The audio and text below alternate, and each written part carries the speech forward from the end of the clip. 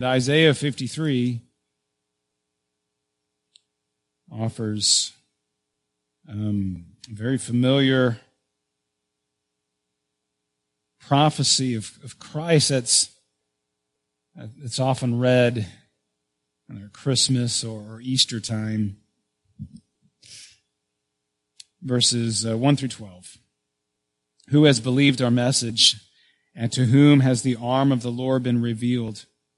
He grew up before him like a tender shoot, and like a root out of dry ground.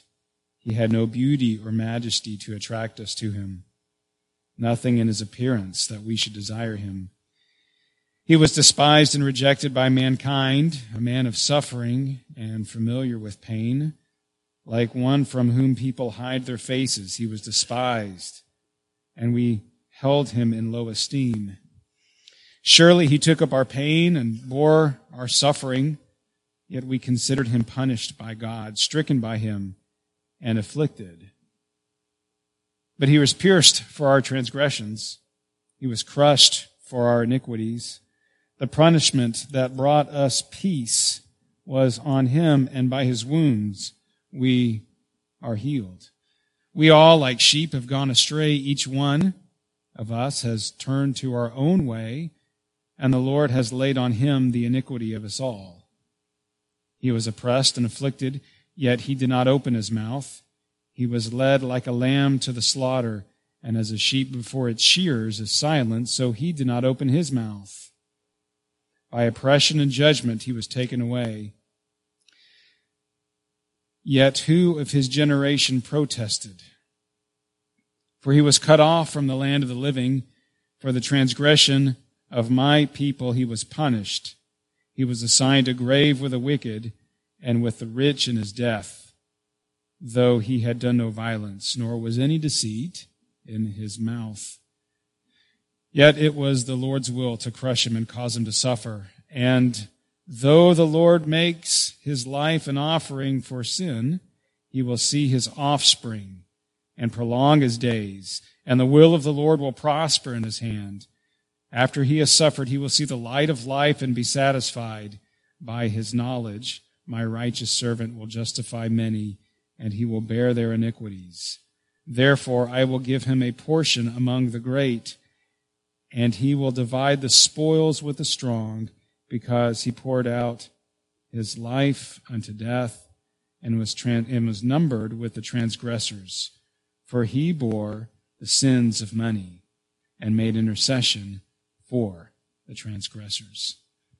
And Lord, as we turn to your word, we pray that you would give us a true spiritual meal, that we would be fed in our inner being, that we would know your love, that we would know our Savior, and that we would grow in our devotion to him. In Christ's name, amen.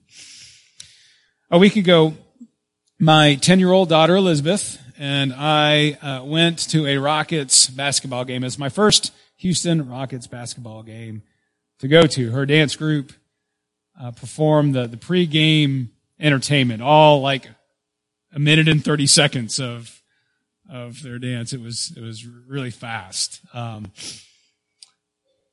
Now, my expectations going to this game, they were pretty low for a couple of reasons. One, I'm not a big basketball fan in general. I don't really like watching basketball on TV. Other than a basketball tournament, a 3-on-3 tournament, a band camp back in high school, I haven't played any basketball. And the Houston Rockets, you may know this, they're not really high in the standings. They're one of the last place teams in their conference, and they were playing a week ago the Milwaukee Bucks, which is one of the highest teams in their conference. So my expectations were pretty low, and early into the game, the Rockets were down 10-2. But an interesting thing happened. The Rockets started coming back, and they actually wound up winning the game. And it was interesting seeing how the performance of the Rockets and how they came back kind of turned us all around in the stands. All of a sudden we were yelling like crazy, and Jalen Green was just flying over the court and slamming down dunks. And I mean, it was awesome. A complete turnaround in the crowd. And I was thinking about that. Why is that? Well, because everyone likes a winner. Everyone likes their home team to win. We like to win. A few days ago, another Elizabeth story. I needed Elizabeth to help out with a chore. And Elizabeth, come here. Well, she's sitting on the couch and she's playing a video game on her Switch. And this is what she said. She said, "Dad, just a second, Dad." Now, that's not unusual, right? Just a second, Dad. But then she said, "I'm so close to winning." Just a second. I'm so close to winning. Now, maybe you can relate a bit with those two stories. Or maybe you could tell your own stories of being energized by winning. Maybe a recent game night or family game night may come to mind when one of your family members or friends, after losing the game, grabs all the pieces and throws them across the room or something like that. We like winners, and we like winning. And I don't think that things have changed much in 2,000 years. So we've been looking at this song that Mary sings in response to what God is doing in her life by having the Messiah grow in her womb and giving her the opportunity to give birth to the Messiah. And one of the things that she does is she celebrates in this song. She celebrates big in this song. In fact, I want to review just a little bit, a few of the things that she lists in this song. So Luke chapter 1 is where we find this song. You can flip over to Luke, and I'm going to focus on verses 49 through 55, just pulling out a few of these things that Mary sings. The Mighty One has done great things for me. See, He has brought down rulers from their throne, but what has He done? He's lifted up the humble. He has filled the hungry with good things, but He sent the rich away empty. He has helped His servant Israel, remembering to be merciful. God's doing great things. Be merciful to Abraham and his descendants forever and ever. And so along with Mary, many Jews would have been celebrating these things as well with the coming of this Messiah that is promised. And they were expecting a true winner to come and to save them. God's chosen man coming to rescue God's chosen people. Someone who would pick up a sword and fight the Romans that were oppressing them. So that one day soon, they could all put down their swords and rest and live in peace. And they knew that if the Messiah wins, then the Jewish nation would win as well. So with this child in her womb, you might expect Mary and any Jew who knew the identity of this child, the Messiah. We would expect them to think, okay, Jesus, let's go. Let's go. Let's take it to the Romans. Let's go. Let's do it. Let's go out and win. But very early in Jesus' life, Mary was given a sign that the Messiah that she had given birth to might not completely act the part of a winner. And when Jesus was 8 days old, as was custom, his mom and earthly dad, Joseph, took Jesus to the temple to be circumcised. And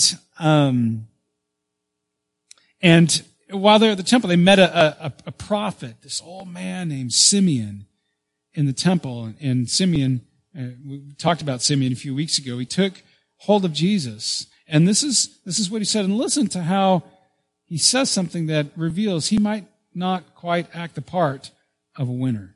This is what he said. This child is destined to cause the falling and rising of many, not falling of many in Rome, but falling in Israel.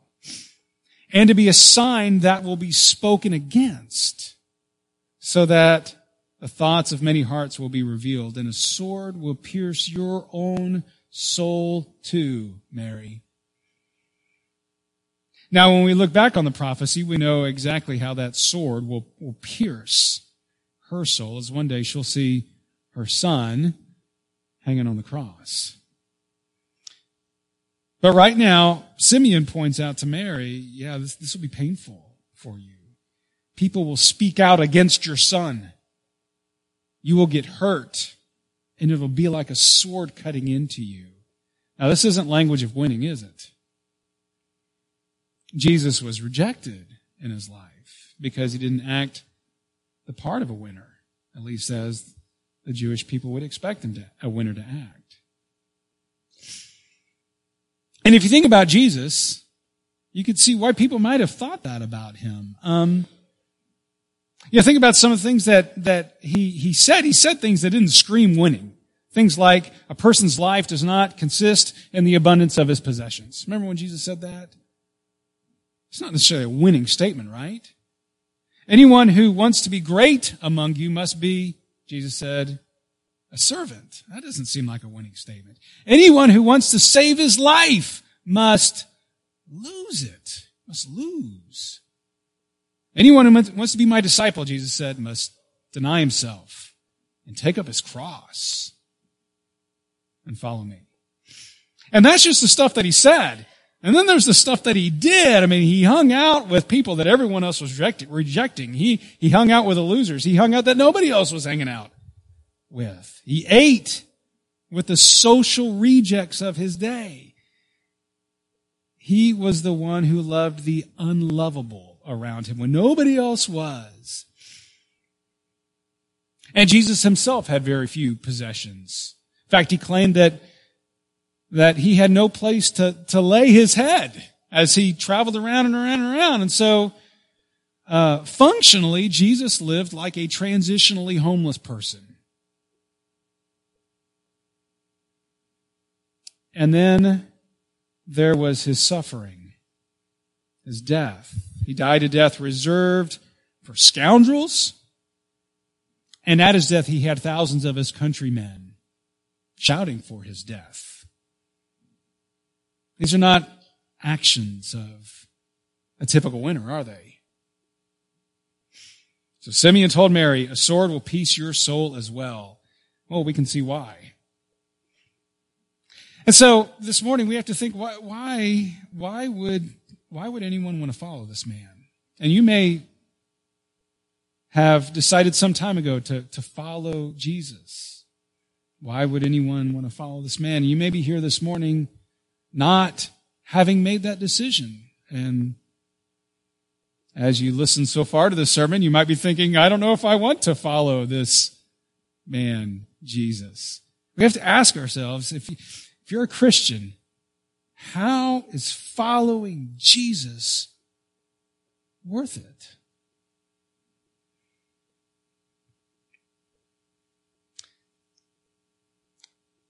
It's because the type of win that Jesus came to give us is the most important win, but it's not the one that people were necessarily looking for in Jesus' day. So I want to look at our Isaiah scripture. I want to turn to verse 5. We're going to look at verse 5 and verse 6 about this important win, the most important win that Jesus gives us.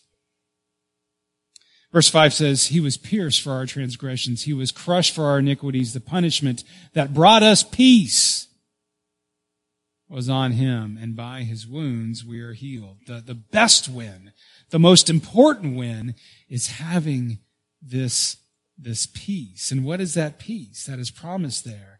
Well, it's the peace that only God, and only God Himself making a tremendous sacrifice, could provide, and that is our peace with Him.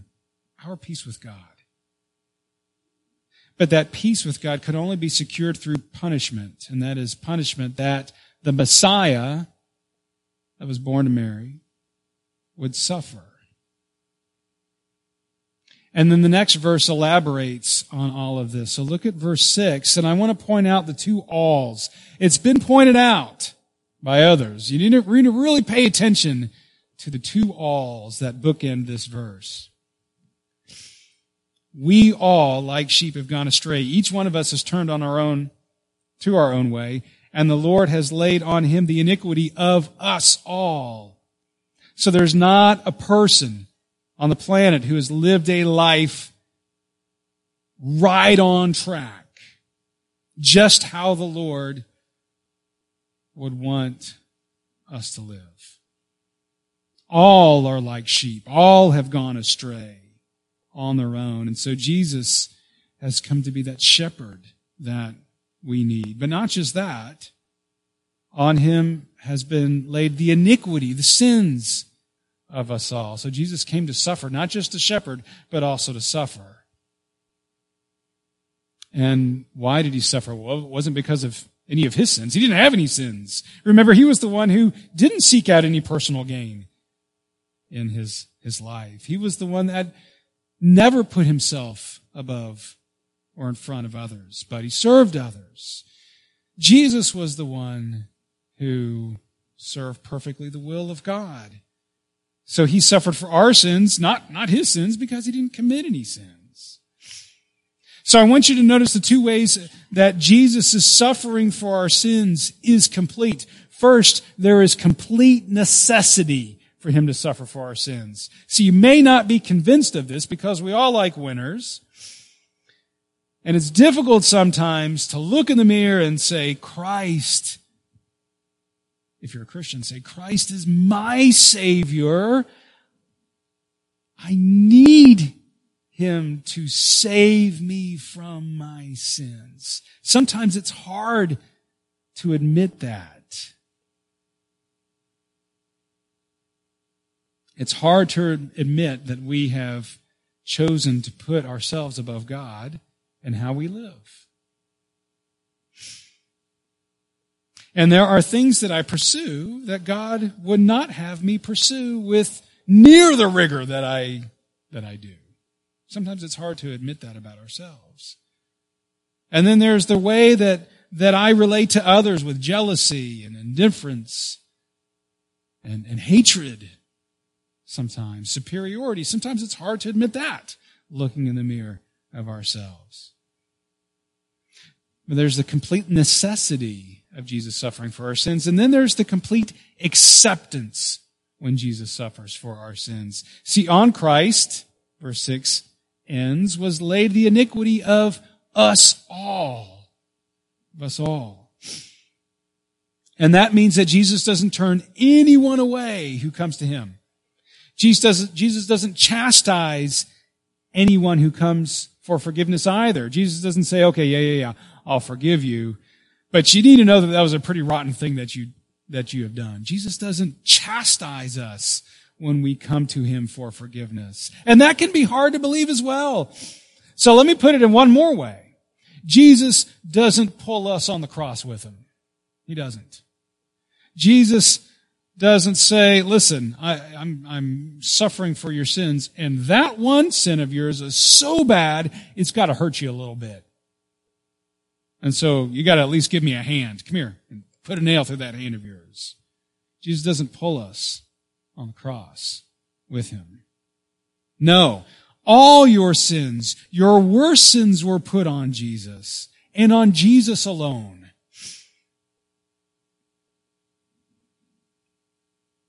And do you know that there are sins of yours that you tell no one about? Of course you know that. There are sins that in my life that only I know about. And that's true for every single person. Do you know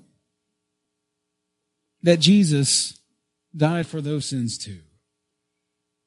The sins that we are too embarrassed to admit, the sins that we feel like, others would just be shocked if they were to hear about, or that others wouldn't accept us if they were to know about those sins that we don't tell anyone about. Jesus died for those sins too. Do you know that when you humble yourself before Jesus, even that worst sin that you have in mind. He says, I have died for that sin, and I never think about it. See, the Bible says that God remembers our sins no more. He doesn't think about them. Even though we might think about them, Jesus says, I don't even think about even that worst sin that you're afraid to tell anyone about. Listen, the church is the society of scandalous sinners. We're all a scandalous sinner. The church is the society of scandalous sinners who are saved and set free of shame. And on the cross, Jesus lost. He lost his life, of course.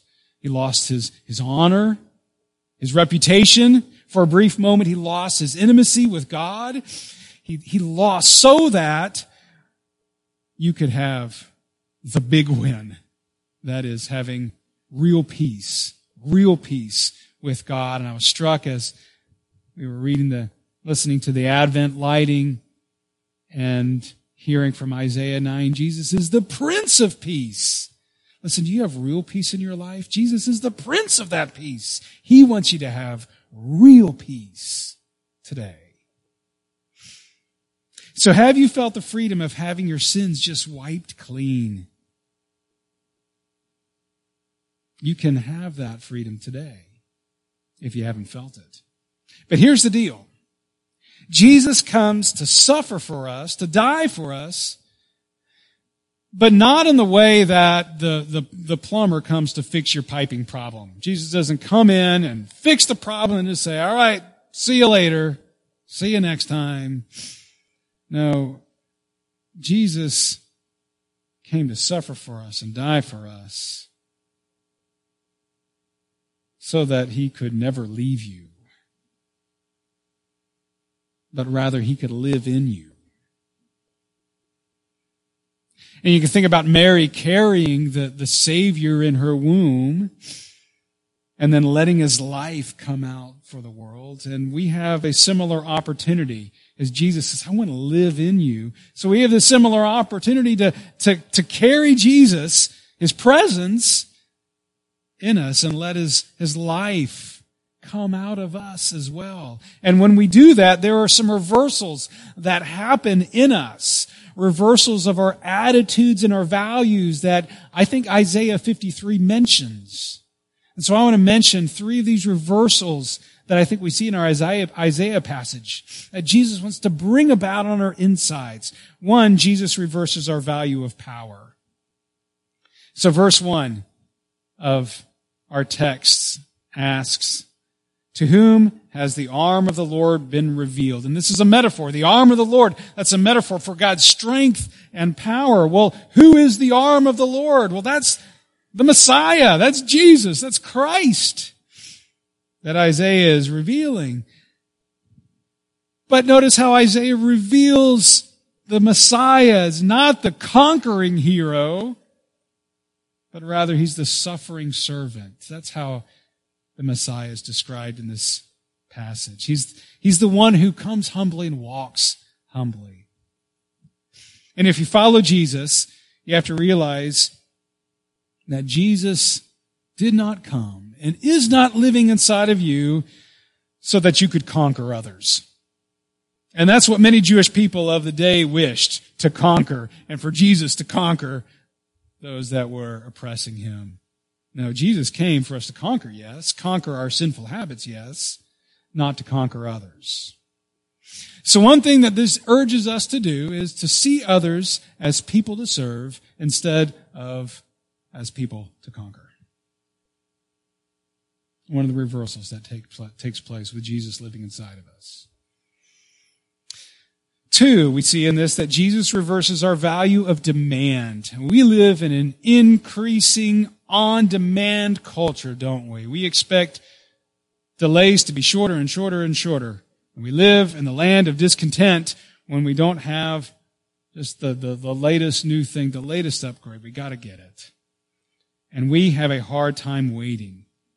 And one of the reasons why I think we have a hard time waiting is because waiting isn't for winners, we see. It's like when you're driving in the parking lot, you see the empty parking space up there on your left, and then the other driver sees that same empty parking space on his right, and you see that other driver, and you're like, I'm going to win this one. And you fly and get into that space.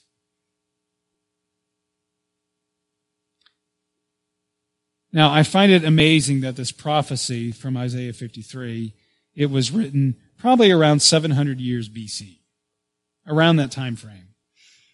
It would be several hundred years before Jesus was born.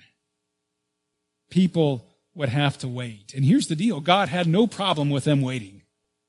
No problem whatsoever. And God has no problem in having us wait, because He knows that waiting builds up our perseverance, it builds up our fortitude, it builds up our faith. So, what does this urge us to do? Be willing to wait patiently. And let me suggest that waiting patiently applies not just for circumstances, but also for people. That we wait patiently on people. And maybe we want them to be acting differently. Maybe we want them to demonstrate growth in their lives. The suffering servant reminds us to wait patiently. And 3, this third reversal, Jesus reverses our value of winning. We often associate good news with winning. So much of life can be seen as a competition with the good news comes to the people on top. And the world preaches, hey, you're attractive, good news to you. You got a promotion. Hey, that's great news for you. You made the team, good news. You performed well enough to make the team, good news. You're first in your class, good news, good news. And not that any of those things are bad news. Not that they're not good news. They are good news. But Jesus, let's think about what Jesus did. He took on a plain, unimpressive appearance. And who did Jesus associate with? The losers in His day. Jesus preaches something different to the world. He says, good news for the sinners, good news for the brokenhearted, good news for the poor, good news for those who are unimpressive to others. And Jesus isn't against rewards. Jesus isn't against goals. Jesus isn't against pursuing something with just all our might. He just says, go after the right prize. So this is what we're urged to do, to seek a different prize. Seek a different prize than what we often are seeking in life. Jesus invites us to see a much bigger view of ourselves. Life is not about achieving maximum comfort, maximum pleasure, earning maximum honors. It is about helping others to see the beauty of Christ and then helping others into a relationship with Christ. That's the prize. That's the prize. In a world that wants to win, I think there's only one way to be changed on our inside so that these reversals really do take place and it's not just us forcing ourselves to try to believe those things. How do you really get changed on the inside? Well, look at verse 11 from Isaiah 53. After He was suffered, He will see the light of life and be satisfied, it says, of this Messiah. Do you know what the word satisfied means? It means being filled to the full, to the max. So when Jesus suffered on the cross, and this says He was satisfied, it doesn't mean that Jesus was satisfied like Inspector 12 is satisfied by a proper inspection of the product. Yep, that looks good. I'm satisfied with that. Yep, that looks good. I'm satisfied with that. Passes inspection. No, it means that He's filled to the top with joy and pleasure after He suffered on the cross. Now, what was His satisfaction? Some people might think, his satisfaction was he finally was able to go back up to heaven with God. That's not he already had that already. His satisfaction was securing something for himself through his suffering. So look at the second half of verse 11. He will be satisfied. By his knowledge, my righteous servant will justify many, and he will bear their iniquities. See, Jesus' satisfaction, the thing that brings him complete joy, that satisfaction of his, it's you. It's you. Jesus is satisfied on the cross because he was able to secure you.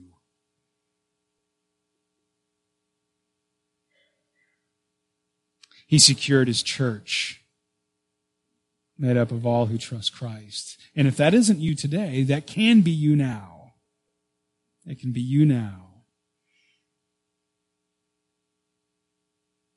Once you know that Jesus had to die for you because of your sin, and he also had to die for you because of his joy over you. When you know that joy, that love of Christ for you, that is the ultimate win. Let's pray.